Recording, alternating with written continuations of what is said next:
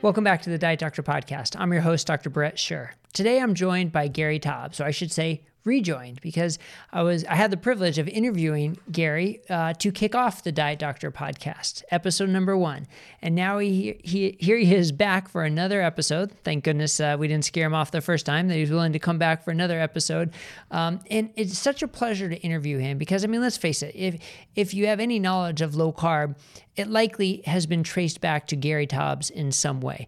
You know, that you can think of the modern revolution of low carb started with Dr. Atkins and then sort of fizzled out and then was reignited by Gary Taubes with this 2002 article in the New York Times Magazine, followed by his book, Good Calories, Bad Calories, and then other very important books as well, Why We Get Fat, The Case Against Sugar, and now he's back with another book, The Case for Keto. And we discuss about his sort of rationale, why he wrote this, who he wrote this for. And you can see it's it's a very personal journey, but at the same time, he really tries to paint the picture of who this book is for. And he interviewed over 100 physicians and clinicians about this book to get their experience.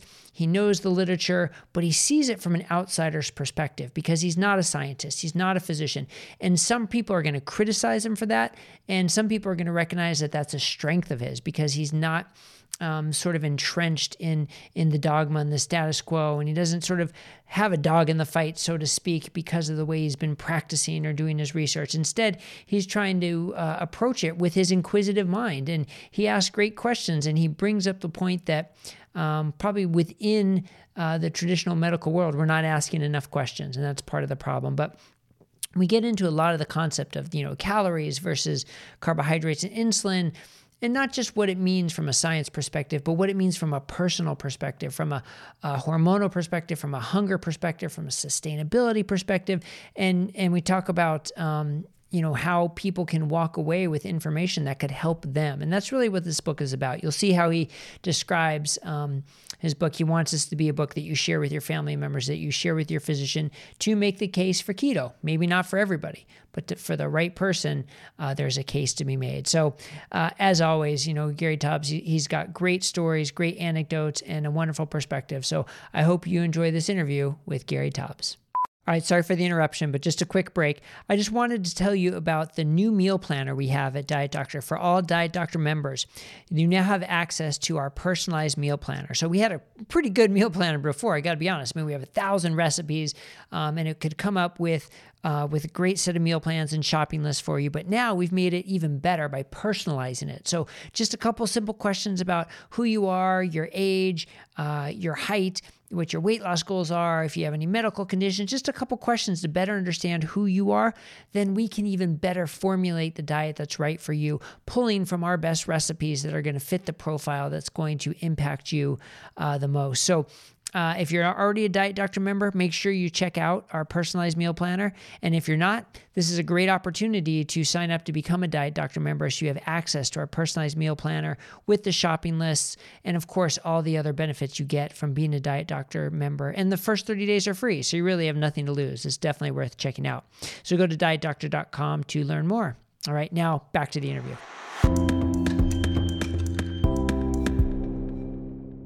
Gary Taubes, welcome back to the Diet Doctor Podcast. It's great to have you back again. Okay, Brett, thank you for having me. It's so great to have you back. I mean, you helped us kick off the Diet Doctor Podcast in episode number 1, and now you're back for another episode, and I'm excited because you just now have the release of your new book, The Case for Keto. So I definitely want to get into the details of this book, but before, just give us sort of a little background on what you were hoping to accomplish with this book, who's it for, and then we'll dig a little bit deeper into the specifics. I'm writing it for those of us who are on that spectrum from overweight to obesity, from metabolic syndrome, pre-diabetes to diabetes. Like, we are the people who fatten easily, who can't control our blood sugar, and for whom the conventional wisdom doesn't work, right? Because if the conventional wisdom worked, we wouldn't be here, right? And this is so, and by the way, the lean and healthy of the world, I'm not counting them out as the potential readers. I just figure by the time they become like us, which many of them will over time, then they can decide that they have to do something about it, and they can go on this sort of down the rabbit hole where we've all gone to learn what the right thing is. So, and then over the course of the past 5 to 8 years, mostly since my book, Why We Get Fat, the world has changed dramatically. So when I did Why We Get Fat, for instance, I interviewed half a dozen physicians who were prescribing low-carb, high-fat diets. And these were the ones I knew out there who were doing it, who had bought into it, who had clinical experience, and there were like 6 of them that I knew. Just 6 at that time. Mike Eads, Eric Westman, David Ludwig, a few others, and even David Ludwig was more or less low carb, high fat, and more just restricted carbs. So now, by my estimate, there's a few tens of thousands at least worldwide, okay? And now there are organizations like DietDoctor.com that have international reach, and diabetes.co.uk, and Ditch the Carbs. And so I wanted to find out. I've always been obsessed with the problem. Without really long-term clinical trials, the question is what works and what doesn't. Mm-hmm.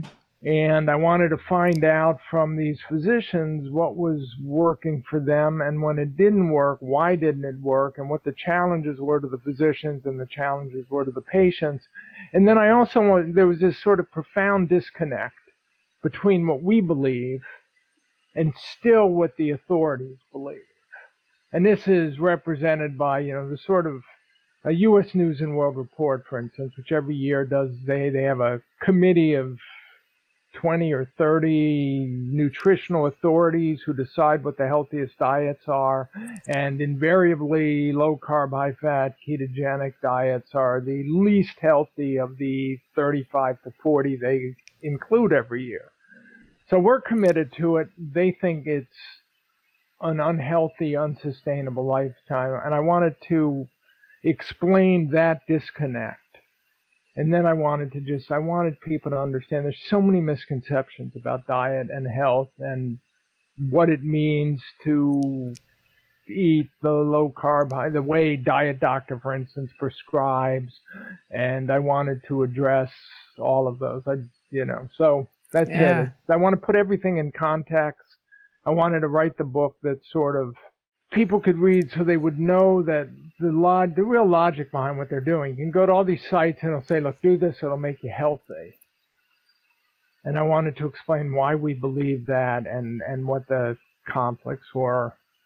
Yeah, that's one of the things I noticed about the book. It does a really good job of explaining sort of the history. I mean, you're a journalist, you're great at digging up history, but it did a great job of explaining the history of how we think of obesity. And when I say we, I say sort of like the medical community, and how it became sort of ingrained, that common word ingrained, that it's really just a behavioral issue. It's gluttony, it's eating too much, and all you have to do is control yourself better, and that will fix everything. And sort of how we got to this position. And you pointed out very clearly how if it's a thin doctor or a thin scientist, or mostly a thin doctor who never had trouble with their weight, it just makes sense, right? It works for me, and here we have some science to support it, seemingly, so it should work for everybody. But that's not the case, and you wrote the book in a very sort of personal way. There was a lot of people like us, like we, because you personally were in a position where you found yourself not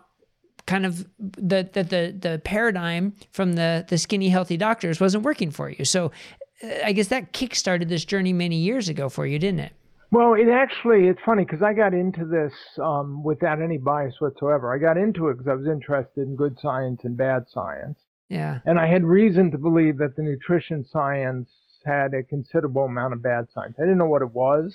So I spent the 90s, like everyone else, eating low-fat diets and mostly plants and exercising an hour a day and not being able to control my weight. But what I realized doing this is, and a lot of this goes back, oddly enough, to Malcolm Gladwell. So Malcolm Gladwell, one of his first pieces he ever did for the New Yorker in 1998 was called The Pima Paradox, and it was about obesity, and it was a review of the obesity field, very much the same subject that I took on for the New York Times Magazine 3 years later. But Malcolm didn't have, in those 3 years, a lot happened. Like Eric Westman happened, and David Ludwig happened, and Steve Finney and Jeff Volek happened. And so where I had authorities I could interview who were taking low-carb, high-fat diet seriously and had tested them in clinical trials, Malcolm didn't. So he breaks down, he parses diet books, and he kind of makes fun of the fact that they all have the same structure. And they start with the conversion experience of the physician. The doctor says, I was suffering from, I was overweight, or I was obese, or I suffered from this disease or that disorder, or I couldn't sleep, or whatever it was, and I tried everything that the conventional wisdom offered, and it didn't help. So I went down into the basement of the library, medical school library, and down there I found a tome that held a secret, and I tried it, and it worked for me. And it sounds, like a sales job. And that's kind of how Malcolm intended it, was to sort of suggest that this is part of the diet book con. But what I realized in talking to over 120 physicians, first of all, they'd all gone through this. You went through it, I went through it. If you're lean and healthy and you're doing what the conventional wisdom recommends, there's nothing to learn. There's no conflict between your experience and hypothesis. So science starts with an observation of, this is what I believe, but it's not what I'm seeing. And then from there, you generate a hypothesis to explain what you're seeing, and then you test the hypothesis, and all of science goes from there. But if you're lean and healthy and you're doing, eating in moderation and exercising, you have no reason to doubt those as weight loss advice. And so that's what you tell your overweight, obese subjects to do. And even though even lean and healthy physicians have patients who get heavier with each passing year and more diabetic, they just assume they're not taking their diet advice. But then you get to the point where it doesn't work for you. And so if you're actually one of these people, and this is why I keep referring to us, we're the people who can do the experiment ourselves to see if it works. Okay? Right. And you have to be willing to do that experiment yourself. Yeah. Being someone who's gaining weight year in, year out regardless. And I don't believe thin people can understand this, because it's not within their life experience. So they assume that they stay lean by eating in moderation. Everyone can. They don't know that the world is full of people who, if we try to eat in moderation, we get fatter anyway, or we just get too hungry. Right. And that's so important, that we get too hungry to keep it up. And that's a concept that is really, I hate to say the word ignored, but it sort of has been ignored by guidelines and the common practice that, we're giving a diet that probably is going to stimulate hunger in 90% or more of the people who are going to do it, but we expect it to be successful. So you really focus on hunger in this book, and you talk a lot about it. Well, there's a misconception there as well, because the community has thought of hunger as something independent of the physiology of the body. So maybe they'll talk about satiety and, how quickly or not you digest the foods you consume. So fats are supposed to be satiating when they believe fats are satiating because they're slower to digest than protein or carb. The reality is you need a certain amount of energy to run your body. And if some of that energy is being trapped in your fat tissue because you're accumulating fat, or your fat tissue is trying to accumulate, you're not going to have enough energy to fuel your body, and that's going to spur hunger. So it's sort of this concept of fuel availability in the periphery. I don't go into this a lot of detail, but you can't separate hunger from fat accumulation. It's just right. The two are hopeless. They're two sides of the same phenomena. So that was one of the many misconceptions that's been out there. I mean, for 50 or 100 years. Right, and this concept that hunger means we need nourishment, that we're somehow missing food and nourishment is sort of the general conception. But when we have all the calories and nourishment that we need in our stores, we just can't get to them. There's that disconnect. It's funny. I just saw a paper came out this week, from the Physicians Committee for Responsible Medicine. Neil Bernard is the last author. It's published in JAMA. It's a vegan diet for weight loss. And so they randomized something like 250 subjects to eating a vegan diet or just doing nothing. So you either stay in the standard American diet with all its sugary beverages and all its beer and all its crap, or you think and eat healthy and eat a vegan diet, and they report that over the course of 16 weeks, they lose like 12 pounds. And so this is a good thing in their mind. But they also report that they restrict their calories to 1,200 calories a day in order to lose the 1,600 pounds. And we know from the most famous clinical trials ever performed, Ancel Keys' famous starvation study, that people can't sustain 1,200 calorie a day diets, that level of hunger eventually will drive them crazy. They might be able to sustain it for 16 weeks, but they can't sustain it forever. And so you have this disconnect. Again, one of the arguments against the low-carb, high-fat ketogenic diet today, and we should explain why I refer to it as low-carb, high-fat ketogenic, but we'll get back to that, is it's unsustainable. Yeah. But a diet that requires you to semi-starve yourself while getting to have occasional, crackers and ice cream is considered sustainable. And the flip side, what we believe, is a diet that doesn't make you hungry, but does make you healthy, will be sustainable easily, because you want to sustain your good health. Any diet that makes you hungry is going to fail.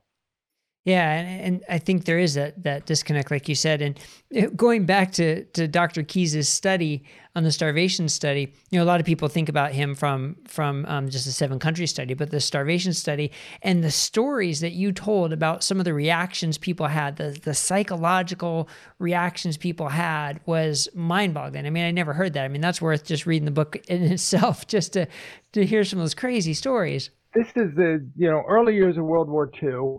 They want us. They know that if they win the war in Europe, they're going to be facing major famine areas with the liberation of Europe, particularly in Eastern Europe. So they want to do a study to understand starvation and famine, so they know how to deal with it. And so Ancel Keys, famous nutritionist, this made him famous at the University of Minnesota, recruits, I think it was 25 or 32 conscientious objectors, young men who are from lean to what they considered overweight back then, which is a lot different than what we consider overweight today. And then they put them on what they describe as a sort of the Eastern European diet, but 1,600 calories. So it's basically a little bit of lean meat, green vegetables, and starchy vegetables, and very low fat. And would be considered a very healthy diet today in our sort of low-fat, low-saturated fat-oriented world. And these young men go crazy. Yeah. To the point that a few of them, they called it, I think the term was starvation psychosis. And one of them tries to cut off his fingers to get off the study, and then he eventually succeeds. One of them gets hospitalized. And they thought about food constantly. They dreamt about food at night. One of them took to chewing 40 pieces of chewing gum during the day to make up for his hunger. And it was the Minnesota starvation experiment, but starvation was 1,600 calories a day, which is what the conventional wisdom, the NIH, for instance, or the CDC or the American Heart Association will prescribe for men in a weight loss diet. Women in weight loss diets are often prescribed 1,200, 1,500 calories. So again, it's clearly when they give this advice, the idea is those who are obese, we're just supposed to be able to deal with the hunger. Right, as if it exists in a vacuum. You just put the advice out there and people do it and comply with it, and there are no other factors to consider, but clearly there are. And if the people fail, it's clearly because they're not following the advice. And then they come up with the theory that nobody follows a dietary advice. So one of the misconceptions I would like to erase from the world forever, and I discuss in this book, is the idea that the diet that works is the diet you'll sustain. So you don't actually define any criteria by which the diet works, like does it actually make you healthier or improve your lipid profile or reduce your weight significantly or make more energetic or happier or do you sleep better? None of that. If you can sustain it, then that's a good diet. Right. I didn't mention this in the book, but I noticed this recently. My next diabetes, I've been reading all the diabetes literature. The latest lifestyle guidelines from the American Diabetes Association actually recommend that physicians with patients with diabetes advise the patients to eat exactly how many carbohydrates as they've always been eating, because that way they know they'll take their advice. Oh God, that's just. And we're laughing. I could actually pull it up. I had to put in the book where I mentioned this in my book. In the draft, I have a footnote because I know nobody's going to believe that this is what they really say. And then the footnote quotes it exactly, which is, the diet that works is a diet that they adhere to. So therefore, tell them to do what they've always been doing and what all their friends are eating. And that way we can have confidence that they'll adhere to that diet advice. That's disturbing.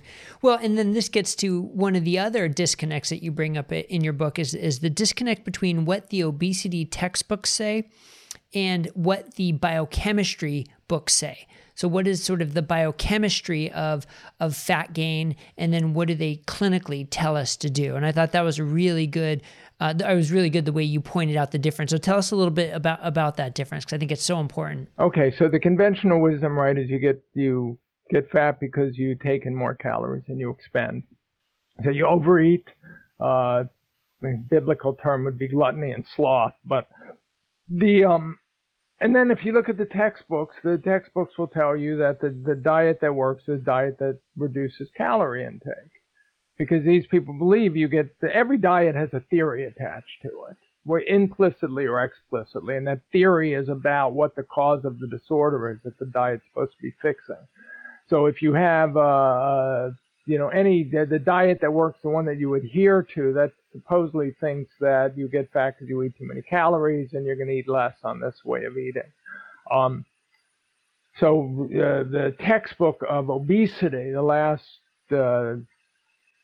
edition, the only edition I think was published was in 2012, says, the diets work when they reduce caloric intake.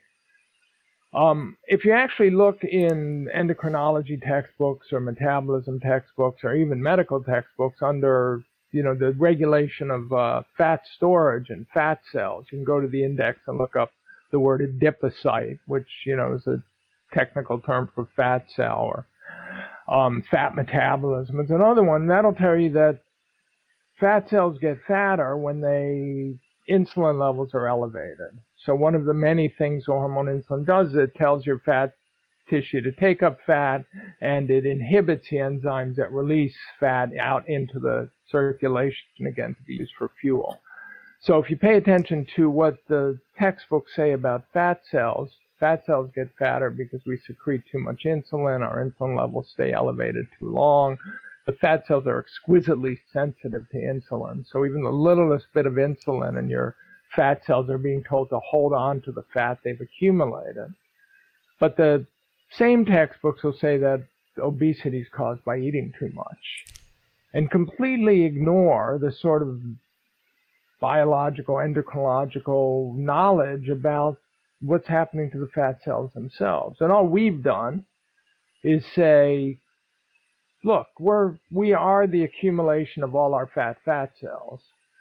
So if we're overweight or obese, we have either too many overstuffed fat cells or we've got too overstuffed fat cells. And the way you get the fat out of the fat cells is by lowering insulin, minimizing insulin ideally. And the way you do that is by avoiding carb-rich foods and sugars.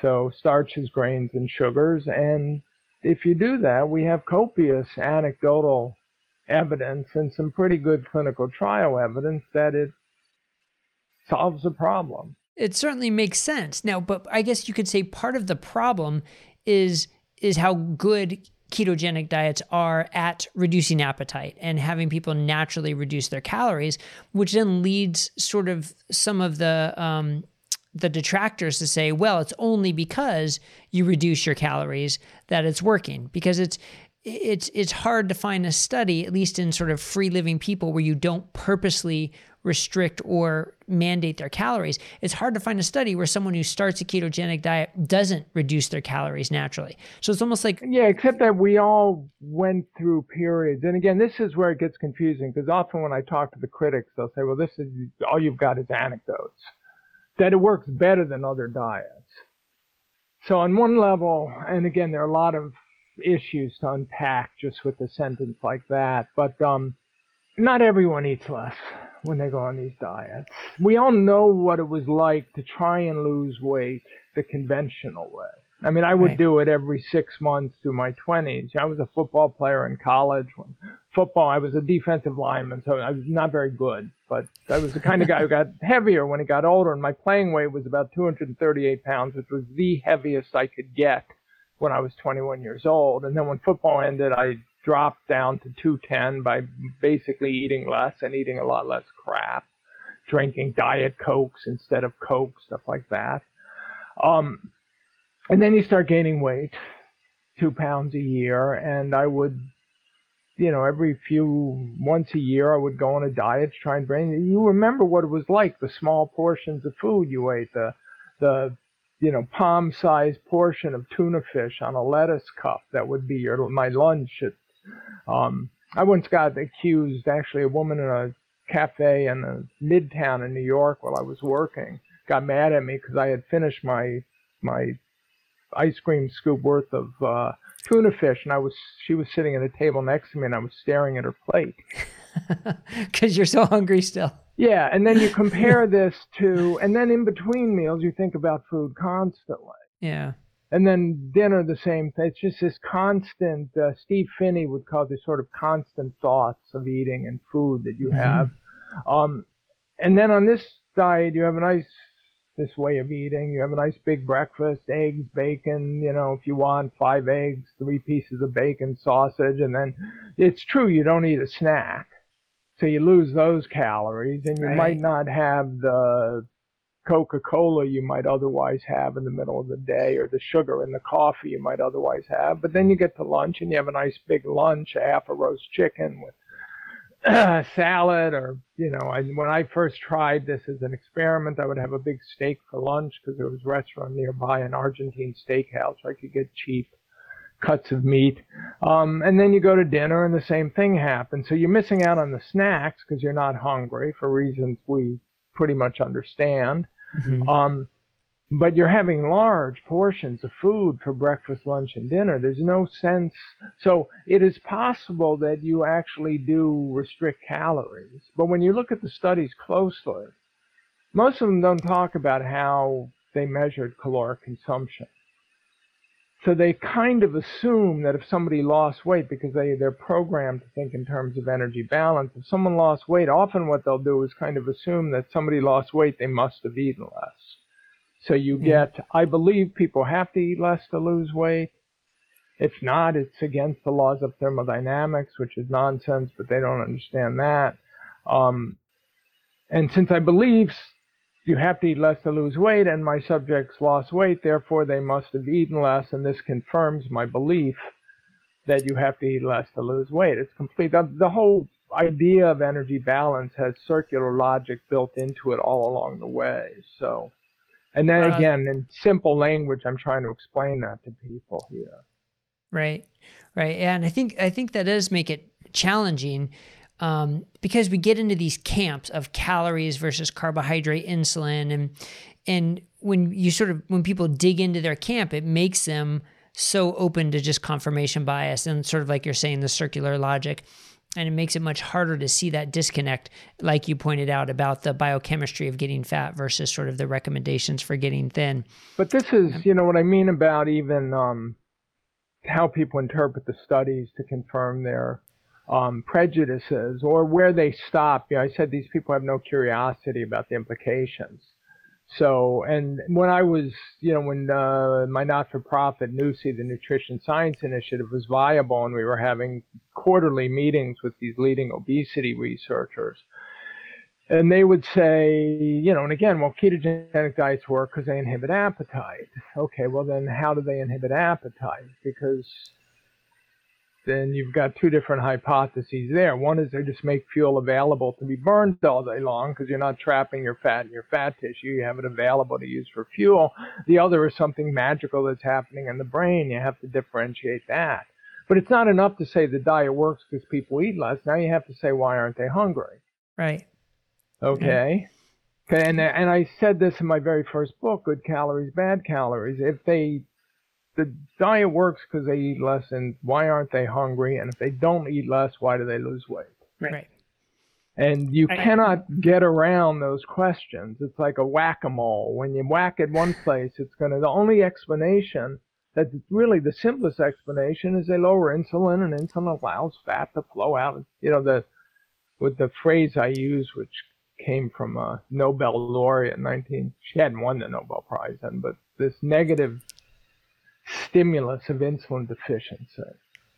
If the fat cells are sensitive to insulin, they lower insulin enough, fat's going to come out of the fat cells and it's going to be burned. And so the fat cells are sort of waiting to see that no insulin signal. It's like the green light for them is we got insulin low, and now they can dump their fat, and you can burn the fat, and the body works the way it's supposed to work. Yeah, I think that's a great point about just sort of the scientific curiosity to keep asking why rather than just sort of pick a reason that fits your bias and then kind of run with that as to reason why. Now that we're having a big surge of science and literature sort of supporting low carb diets, a lot of it comes down to this question of sustainability, which you talk a lot about in the book, but sort of how the message is crafted for sustainability. Like some of these studies, like the DietFit study that says, okay, we're going to start you on a very low carb diet for the first, I forget, like 6 weeks, I think it was. And then after that, we're going to have you add back carbs because we know you can't sustain that level of carb restriction for that long. Or that's the way sort of the Atkins program was set up, an initial keto diet, and then you add carbs in, sort of like setting up from the beginning that it's not sustainable. So what do you think about just how we counteract that message? Because if someone starts a diet thinking it's not sustainable, it's going to be a self-fulfilling prophecy. Well, and if they start thinking that it's some kind of magical diet that they could go on and then they lose the weight and then somehow go back to the way they've been eating and keep the weight off. So, and this is one of the misconceptions that I find really silly and that it strikes me as bizarre that I have to clear up, and that needs to be cleared up in 2020. But the idea is, diets work when they remove the cause of the problem. Okay, and I use a very simplistic, banal example, which is when I was a kid, I had a corn allergy. I still have a corn allergy, but I couldn't eat any food with corn in it without having serious gastrointestinal problems. And I was always, my stomach always hurt. And so my mother drags me off to the allergist. They run allergy tests. They say, hey, kid, you're allergic to corn. Don't eat these foods. And I never eat these foods again. I mean, again, when I do, I get GI problems even 55 years later, and I know what the cause of them are. Right? It's like, okay, I miss popcorn. I miss corn on the cob. When people sit down to dinner and they have spring corn is there, and I look at it and I'll say, okay, look, I'm going to have a bite and I'm going to have GI issues, but I'm going to deal with it. But the idea is it works when you remove the problem. If you think the problem is too many calories, the diet works when you eat fewer calories. If you think the problem is carbs, so you remove it. And the message should be, and I thought about this with DietFit, and I would like, again, my nonprofit helped fund that study.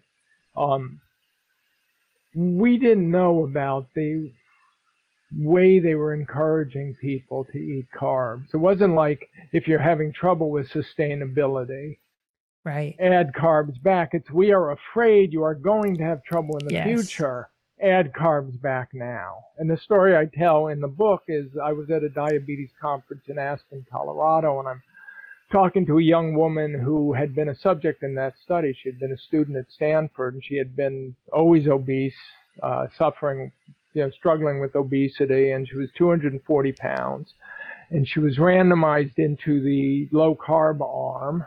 There's a low-carb arm and a low-fat arm, and that's another story. So in the first 6 weeks, she loses 30 pounds. Strict adherence to carbohydrate restriction. And then they recommend that she add carbs back, healthy carbs, so berries. So she adds berries back at 6 weeks, or 3 months, and in the next 3 months, she loses 5 pounds. So she goes from losing 30 pounds in the first 3 months to 5 in the second. At the 6-month point, they encourage her again to add healthy carbs back. And now she never loses another pound. Mm-hmm. So to this woman, the diet didn't work all that well for her because she only lost 35 pounds out of 240. And the point I was making is, had she remained strict, she might have found that instead of only losing 30 pounds in 3 months, she might have lost, 90 pounds in a year. She might have gone from 240 to 150. I don't know. We don't know. Maybe she would have peaked at 30-pound weight loss anyway. But Yeah. if she had lost another 50 pounds, she might have decided that a life without blueberries and healthy carbs was with it, because she gets to be relatively lean and healthy for the first time in her life. She was healthy anyway. Now she gets to be lean. Right. And in a way that's almost, though, a backward success story, because she didn't put back on the initial weight that she lost. And the other thing clinicians have to realize is, when you start to liberalize the carbs, it can be a slippery slope, because there are cravings. The sugar, even the sugar in fruits and healthy carbs can trigger other cravings. So she was fortunate that she could add those carbs and stay at those carbs and not start adding more and more and more. And that's the other in part. all honesty, I never asked her how much she weighed when I was talking to her, which was about 2 years after the end of the study. So she might have drifted back to 240. Okay. And of course that's the problem, because then you think, well, I tried carbohydrate restriction and it didn't work. It didn't work. Yeah. Yeah, and the point is, she never really gave it a try. And so I always wondered that, look, the message, and I hammer on this in the book, we talked about ketogenic diets and ketosis and satiety and hunger, but the message ultimately is, are carbohydrates fattening or not? Because if carbohydrates are fattening, then those of us who fatten easily can't eat them. And that's it. That's it. Just like I can't eat corn because I get gastrointestinal distress, I can't eat carbohydrates. And then when I talk to people about it, that's my message. They say, what diet are you on? Why? I don't eat sugar, starches, and grains because they make me fat and they make me hungry. Right. Together, those two go together. Right. But it's worth recognizing that it's not a universal phenomenon. And I think that's sort of where some of the critics would say, see, here are some examples where that's not the case, so it must not be true. When the people on keto might say, well, here, it works, so it must be true. But it's not necessarily true for everyone. You see people in the blue zones, you see Katavans, or, you can pick your example where people are eating a high carb diet and are metabolically healthy, but that's very different from our current society and the way we eat carbohydrates in our current society. Well, and that's the thing. So it's, there's a couple of issues there too we can unpack. One is, clearly the world is full of people who can tolerate high carb diets. The question is the world full of people who can tolerate standard American diets? And we don't actually have any evidence that that's the case, because as populations become westernized, which includes, primarily the addition of highly refined grains and sugars and sugary beverages, like the Coca-Cola effect, those populations get obese and diabetic. And then once you're there, how do you fix them? How do you fix us?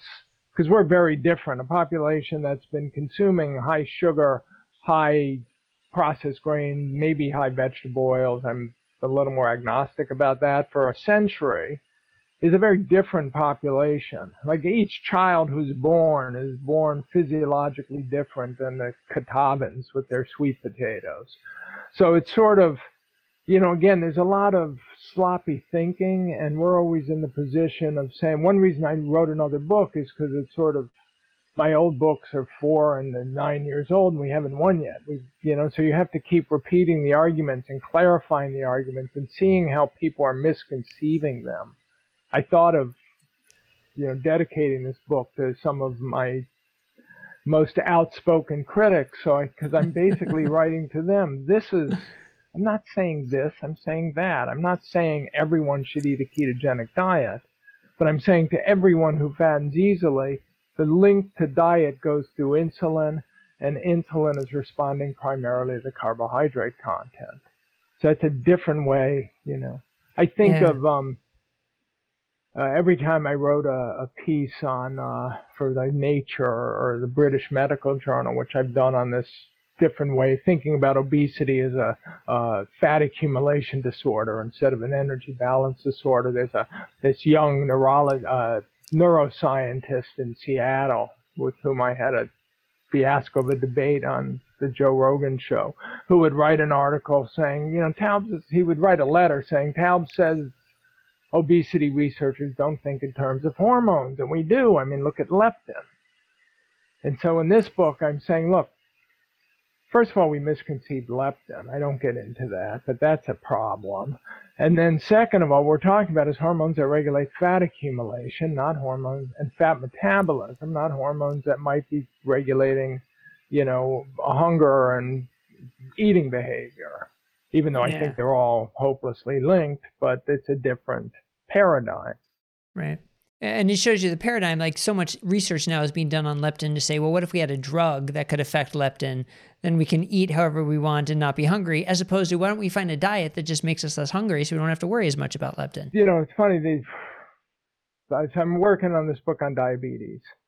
And the diabetes story is interesting. I'm sure you know it pretty well, but it's until insulin came along. Basically, it was a low carb, high fat ketogenic diet. That's what you got. So they called it an animal diet because it was animal products and green vegetables, and you actually boiled the green vegetables 3 times to get all the carbs out of them. And preferably fatty animal food, not lean animal food, no milk because that had lactose in it. So that was a treatment. And then they get insulin, and you start giving insulin, and now you need to balance the insulin with carbohydrates because hypoglycemia doesn't actually exist until you have insulin therapy. There's no such thing as hypoglycemia until actually Banting and Best, who invented insulin, create the first case of hypoglycemia while they're testing their experimental insulin on one of their dog models. So they get the dog starts shaking and heart is palpitating and he's sweating and, so now you need to give carbs. But then the idea is they have all these different theories now about how to deal with diabetes in order to control blood sugar. And then once we start giving insulin through injections, so it's not the pancreas pumping out insulin and inhibiting glucagon and doing all the things that it does when the insulin's going straight into the liver, you're injecting the insulin into the circulation. There's this really incredibly sort of remarkably complex homeostatic system. And what people try to do is say, if we just add this drug or this device or this diet, we can fix the system rather than remove the problem that's dysregulating it. And what's interesting is going even back to the pre-insulin era, they would say, look, we know people can survive on these animal diets because the Inuit do it and Argentine cowboys do it. And, and so the very same arguments we've been having today, but it's and there are animal studies showing that if you just remove the carbohydrates in the diabetic rats, they appear to be healthy rats because their bodies work perfectly fine. The homeostasis works when you remove the cause of the problem. Right. Rather than try to keep the cause, but add other, monotherapies on top of it to try and deal with all the side effects you get because you haven't removed the cause. Right. And that also sort of brings back another concept about sustainability is do you think it's healthy? And if we're taught that it's not healthy, it doesn't matter what all the science says. So you talked about how eating this way, being afraid you're going to have a heart attack at any moment. I'm sure when you were interviewing all the doctors and clinicians for this book, did they have sort of similar experiences that they personally had to get over that hurdle of thinking they were going to kill themselves? And then do they have to address that with all their patients as well to get over that hurdle that you're not going to kill yourself by eating this way, even though you're sort of led to believe you might? We've been indoctrinated to fear fat, to think that high fat diets are going to kill us. I was just asked today as promo for the book. There's a journalist at U.S. News and World Report who's writing an article about healthy fats, and if I could suggest a couple and why they were healthy high fat foods, and I could suggest a couple and why they were healthy, he would include me in the article with my name and the case for keto, and I might sell 3 books. So they sent along what he had so far, and it was avocados, salmon, extra virgin olive oil, and I said to the publicist, look, if I say bacon and butter, he's not going to use it. He can't use it, right? He's a cognitive dissonance. We're living in different areas, in different paradigms, and yet I actually believe bacon and butter are benign. Let's put it that way. I don't know if you noticed, I use the word benign a lot because I think there are harmful foods, sugars, refined grains, for those of us who fat and easily starch, and then there are foods that don't cause any harm and our body works perfectly. I don't know if I'll live longer if I eat a lot of butter or a little butter. I'm programmed to think a little butter is better, but I have no idea. Right. I think that's good to use benign or neutral as a term. I mean, is really as good as you can get in most cases in nutrition. Yeah, and then our bodies will work the way they're supposed to work. Right. And, ideally we'll cook along for 7, whatever it is, 70 years and 20 at this point, so 40 years. So, because the nutrition obesity community embraced, beginning around 1930, this idea that obesity is an energy balance problem, that the only difference between people who get fat and people who stay lean is how much they eat and exercise, which is, when you think about it, again, almost insane. I wonder, have these people ever known somebody, like a child or a sibling or a relative who had a weight problem? Did they really think that the only problem with these people is that they ate too much, that their bodies weren't trying to do something differently than their bodies were? But once they embrace that, now they've got first of all, kind of a meaningless paradigm. It's tautological, and we can get into that, but it doesn't explain anything, and clearly it doesn't lead you to a cure, because eating less and exercising more doesn't work. It just makes people hungry. So then they start adding layer and layer and layer of what in the philosophy of science we call epicycles. So you've got an underlying theory that doesn't work, and then you got to keep explaining why it doesn't work. So, the diets don't work because people don't stay on the diets, and the diets that do work are the people who stay on them. And you won't really lose any weight by exercising, but maybe if you exercise an hour and a half a day, you'll maintain your weight loss. Even though, who has time to exercise an hour and a half a day? Be nice. Be nice. Yeah. Well, so one of the other topics you bring up in the book is this concept of a well-formulated ketogenic diet. And I'm quoting Steve Phinney for that. But if there's a well-formulated ketogenic diet, it seems to imply that there is a poorly formulated ketogenic diet.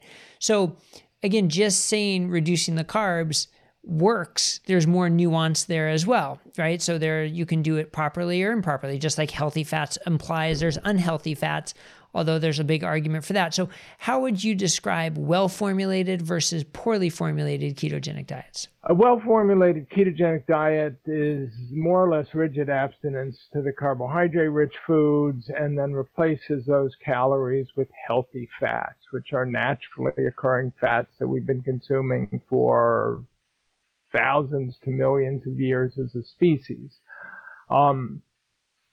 The poorly formulated ketogenic diet could be a personal thing. So this is one of the things we don't actually know. We don't know how important it is to actually be in ketosis. That's why I refer to low carbohydrate, high fat / ketogenic diet. The idea is, and I come back to this over and over again, it's a phrase that was used in The Physiology of Taste, which was written in 1825. Frenchman, Antoine Briot-Savarin. It has never been out of print, which I don't think many nonfiction books can claim other than the Bible. And Briot-Savarin said the way you lose your excess weight is more or less rigid abstinence to the starches and grains and sugars in the diet. So again, get rid of those, add back mostly fat, because protein, some 60% of the amino acids in protein will get converted to glucose, and that will stimulate insulin secretion. So you don't actually want a low-fat diet, you want a higher fat diet. And I know even this is There are physicians out there who are now advocating more protein rather than less. And I go through this. The advantage of interviewing 120 physicians, including most of the, our peers, is you get a lot of different perspectives on what well-formulated means. Ultimately, it means you've gotten healthy and you've gotten relatively lean. So the effects tell you you're doing it right. You have energy, your head is clear, and if you're sleeping well, and if you're not, you want to start experimenting with how to modulate the diet. There are the components in the diet to see what works and what doesn't. Maybe if you're not losing enough weight, maybe you're not getting enough, maybe you're eating your protein too lean. So maybe you need more fat and less protein, or maybe you're eating too little protein. Ted Naiman would say you need more protein and less fat. Right. I think that's a great point, though, because it points out that there isn't one keto diet. And that's sort of the point I was hoping to make here, and you made that very well, that there isn't one keto diet and there are lots of variations. And for the other concept of protein, how much protein, like what we consider moderate protein, other people think as high protein, and it's just the label you put on it.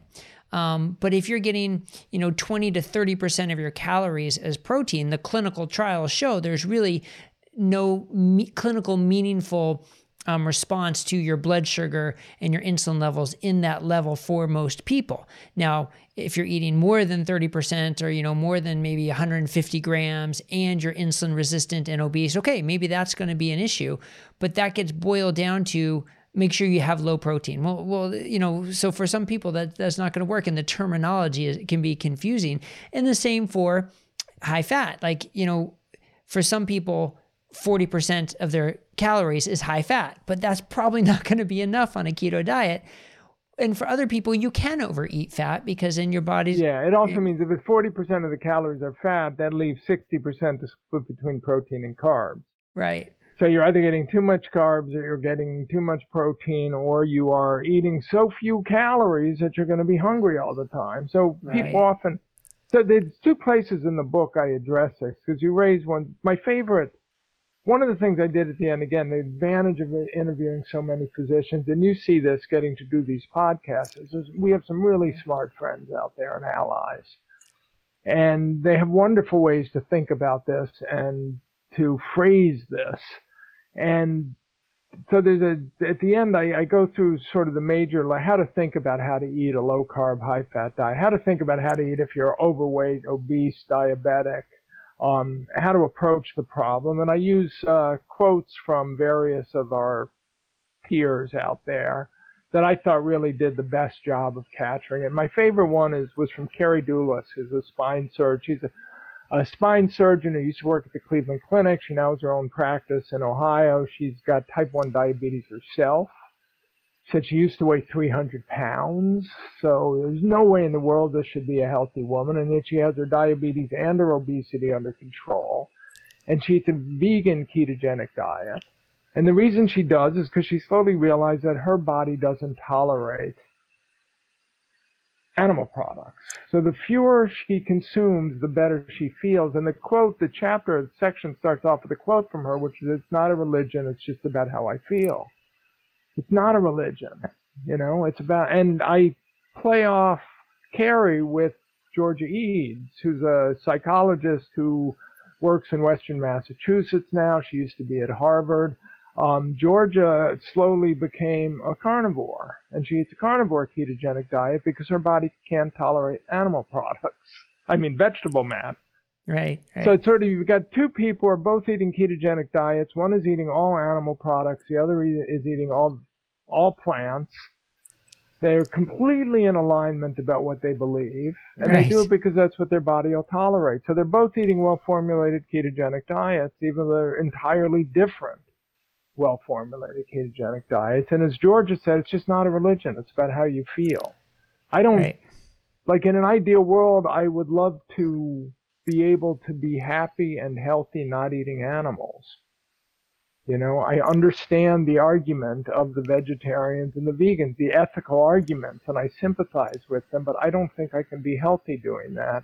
and I'm pretty damn sure I can't be happy, even though I realize that my eating habits probably don't make the animals all that happy. I think that's a good perspective and a good way to think about it, for sure. Yeah. One of the other phenomena is another quote in there, Ken Berry, who said, "This isn't what you're going to do, this is what you're going to become." Right. And the idea is eating healthy requires, it's about the most fundamental thing you can do in life. I mean, you've got your relationships and your children and your jobs, and sustaining yourself is at the heart of all of that. Fueling your body allows all of that to happen, and it shouldn't be easy. It shouldn't be something you do, without a lot of thought. You should put a lot of thought into it. And another quote from Susan Wolver, associate professor at, I think it was Virginia Commonwealth University, said it takes practice. Like everything else, the more you do it, you think about it, you read about how to do it well. Just if you were a locavore or an omnivore, Michael Pollan like omnivore, you were just a foodie, you would put an awful lot of work into thinking about what you were eating. Vegetarians and vegans put an enormous amount of work into thinking about what they're eating. I do. Yeah, and I like that perspective in the book about how there are different ways to do it, but yet there are still underlying principles that to adhere to. And that's why at Diet Doctor we say, limit your carbohydrates, prioritize your protein, and then you add fat for satiety and taste, because fat makes the meals more enjoyable. And that can be extra calories that you add to stay so you're not hungry, or you take away so you burn more of your own fat. So I really like that message in the book. Now, one of the other things, though, is that you said, in the book, you say it's not doing keto. It's understanding how to eat correctly for your weight and health, and in a way that works with your physiology. And I really like the way you worded that. But yet the title is The Case for Keto. And my guess is the publishers didn't want the title, Understanding How to Eat Correctly for Your Weight and Your Health and How to Work with Your Physiology. It's not quite as gripping of a title. But the point I'm trying to make here, though, is the word keto in the title is a polarizing word. And I'm trying to think, back to when Dr. Atkins was doing this, and back when you sort of, I guess you could say, reignited the fire of keto back in 2002 with your Big Fat Lie article, and then Good Calories, Bad Calories. I'm not as aware of what the atmosphere was like in terms of polarization then, but it certainly seems to be incredibly polarizing now, especially with the rise of social media. So I guess I just want to get your perspective. What is life like now in terms of the battle and the polarization? I can't think of a much better word now versus what it was then. Okay, so first of all, I want to say you almost got it. The original title of this book, well, first I wanted to call it In Praise of Fad Diets. Okay, because I had this revelation when I was being interviewed for a BBC documentary. They never used my spot, and I'll tell you why. Because they had recruited me because I'd written only sort of history of obesity and nutrition science, and they knew that, and they wanted me to answer the question, why do so many people read fad diet books? Why are the books so popular? Why are there so many fad diet book doctors? And the interviewer was this, University of Cambridge or Oxford, I forget which, a geneticist who studies like the genes related to obesity. And I was thinking about, they asked this question, I'm going, Jesus, there's so many fad diets because the conventional wisdom doesn't work. Yeah.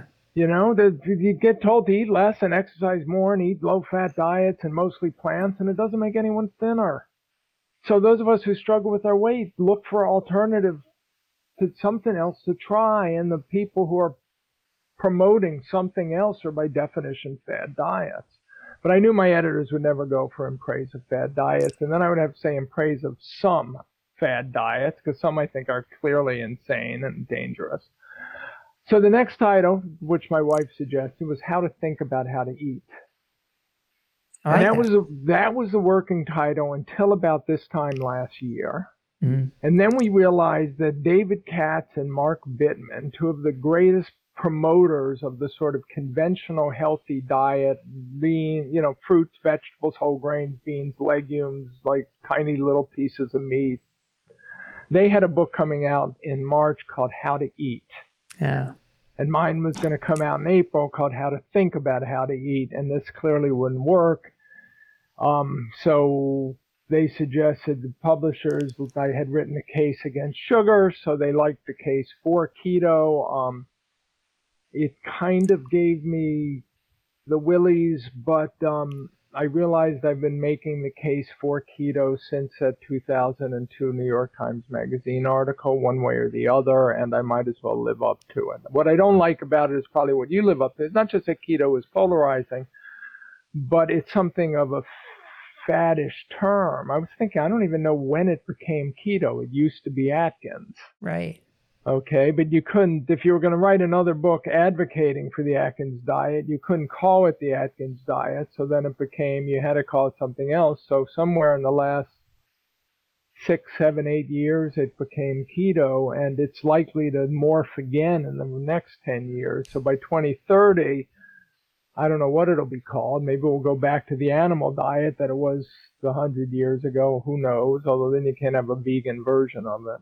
When I started this, it was Atkins, and Atkins was incredibly polarizing. When I wrote Good Calories, Bad Calories, it was still Atkins, but Atkins was a ketogenic diet. I actually have a friend out here in Oakland who's been working on a book on the ketogenic diet for epilepsy, on the history and the science, and he never actually thought of Atkins as a ketogenic diet, and I had to give him a copy, one of my copies of the original Atkins, and say, well, the reason he got pilloried was because he was advocating a ketogenic diet when physicians still thought of ketones as, diabetic ketoacidosis and deadly. So, yeah, today there are a lot of changes, and I talked about this in the book. Again, I said, when I wrote Why We Get Fat, I found a dozen physicians I could interview who had clinical experience prescribing these diets. For this book, I interviewed 120, and I'm sure I could have found a lot more, thousands or tens of thousands. My estimate that there are at least a few tens of thousands is based on the fact that there's a Facebook group in Canada for women physicians eating low-carb, high-fat diets, and there are 4,000 women physicians on that Facebook group. Wow. Just on one Facebook group in Canada. That's amazing. And so I'm assuming maybe 4,000 men as physicians as well. Now we got 8,000 in Canada, and we haven't even gone to the United States where there's an order of magnitude more physicians. So the world has changed, but we're up against the very powerful vegan vegetarian movement that argues that, what's interesting, the primary problem with modern diets is the meat, the animal product in them. Although they admit that a healthy vegan or vegetarian diet is a diet that's also absent sugar and refined grains. But, and because of their ethical arguments and the environmental issues, which I'm not sure what to make of, they're certainly serious and need to be considered, but I'm not I'm sure the science is as flawed there as it is in the nutrition world. So there's a very powerful movement pushing towards mostly plants. A lot of the journalists, papers, the New York Times is often advocating for mostly plant diets for environmental reasons. So here you are a journalist, not a physician, not a scientist, countering that argument. So you sort of paint a target on your chest, certainly on social media, but sort of that's what we've sort of proven that we need is sort of someone from the outside looking in to say, well, hang on a second, this might not be right, whether it's an engineer, whether it's a journalist. But now that you've had that target for so long and you're getting all slings and arrows all over social media and Twitter, like, what is your thought about just the current state of nutritional warfare and nutritional social media? And is there some good to it? Is it all negative attacking? Where can we go? How do we improve it? I mean, that's a huge topic in and of itself, but I'd love to just get sort of like your opinions on that. Okay, I try not to look at Twitter because whenever I do, it brings out the worst in humanity. And there's always somebody out there who's willing to say something that I wish I hadn't read. Although my favorite at this point was, my wife is an author, and she's an Instagram page. She wrote a wonderful novel called There Must Be a Word for That, and I recommend everyone reading it. So she gets a comment on her Instagram page from someone who says, yeah, and I hear the Pearl Girl is married to Gary Taubes. Can you imagine being married to that? Oh, my God. Who says that? Not even to him. And my wife said she was being funny. It's like that. You're always telling people not to eat carbohydrates. I said, I'm not. I'm saying if you're worried about your weight, if you're trying to control your weight, stop screwing around and fix it the correct way. Don't try to fix it by eating a mostly plant diet or you know. Anyway, it's just, it's a shame that you have to get your diet advice from journalists or websites or anything else, but people are getting the right advice from their physicians now as this message spreads. Not enough of them, but some of them. The key here is you can try it for yourself. So, if a vegan diet works and you can eat a well-formulated vegan diet and you're not getting, vitamin and mineral deficiencies and you feel good and you're healthy, and then I'm all for it. And the same with the vegetarian or a pescatarian or fruitarian. I mean, again, those of us who struggle with our weight tend to try a lot of different things. Right. Many of the physicians I interviewed had gone through periods where they were vegans and periods where they were vegetarians. I spent 10 years eating a low-fat, mostly plant diet.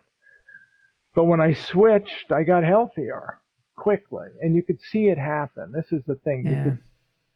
You don't, and this is the point that Martin Andre made, this physician from Vancouver, whom I interviewed. The idea that physicians have been taught to prescribe diet by hypothesis. Say, have a hypothesis if you eat a low-fat diet or mostly plant diet or a, high PUFA diet that you'll live longer and it'll reduce your risk of heart disease. But you have no idea if it's really going to work. Because you don't actually see any meaningful changes other than maybe your LDL goes down or your TMAO goes down or something when you switch. But you don't feel different, you don't look different, your weight for the most part doesn't change a hell of a lot unless you're willing to starve yourself. So the alternative is you try the low-carb, high-fat diet, and eventually you might go through, again, people cycled through the vegan diet, the vegetarian diet, they tried this. Many of these people were fanatic exercisers. Some of the people I interviewed were world-class athletes, Olympic athletes who were physicians. Eventually they got to the diet that physiologically makes sense, which is remove the carbs, and their weight problems went away, and their blood sugar came under control, and their blood pressure everything worked properly when they did this. So you can try everything. And my fear is people who will try sort of vegetarian or vegan diets and get a little bit healthier because they're not consuming, the sugary crap that they were consuming when they ate the standard American diet. And they'll never realize that they could do much better. Yeah. That they're missing the point. And the point is this more or less rigid abstinence to carbs. Right. And that's the case for keto. It sums it up very nicely. Yeah, as does the book. I think it walks through very well sort of where the misconceptions are and makes a very good case for keto. And again, not necessarily for everybody, but for the right person, it's going to do great. So I assume it's available wherever books are sold. And how can people learn more about it and you? Where would you direct them to go? Yeah, okay, so wherever books are sold, and we don't know where books will be sold anymore. If you have an independent bookstore, by all means, please, that's still open and still selling books, by all means, please. It's on Amazon. It comes out December 29th. I am going to make the first chapter available on my website shortly, but I guess this will come out after that happens. So, website is GaryTaubes.com. I think it's an important book. I know we all do. Authors always think their books are important, but otherwise you wouldn't write it. Otherwise you wouldn't write it. The other thing I want to do is I do want people to have a book they can give to their doctors. Yes. And say, look, you're against me doing this. I want to try this and you're against me doing it. Well, here's why I find this compelling. So If you take your medical degree seriously, spend, a few hours and read this book, and then go to dietdoctor.com and look at their videos, and then tell me that then support me through this. Let's give it a try. I could be your test case, and let's see what happens. And meanwhile, you can test my lipids, and I could see you regularly so we can make sure this isn't doing harm. And, you need that kind of Well, you need the book you can give to your siblings who don't listen to you, who say, I'm not going to do that keto shit, it's so faddish. Well, if you're not going to do the keto shit, try the case for keto and let him make the case. And if you still think it's not worth trying, then I'll back off. But I think you could be healthier. That's a great perspective, and I hope people use this book in exactly that way. So thank you. Thank you for all your work and your advocacy and for just good science and trying what works. I really appreciate that. Thank you very much. Thanks, Brett.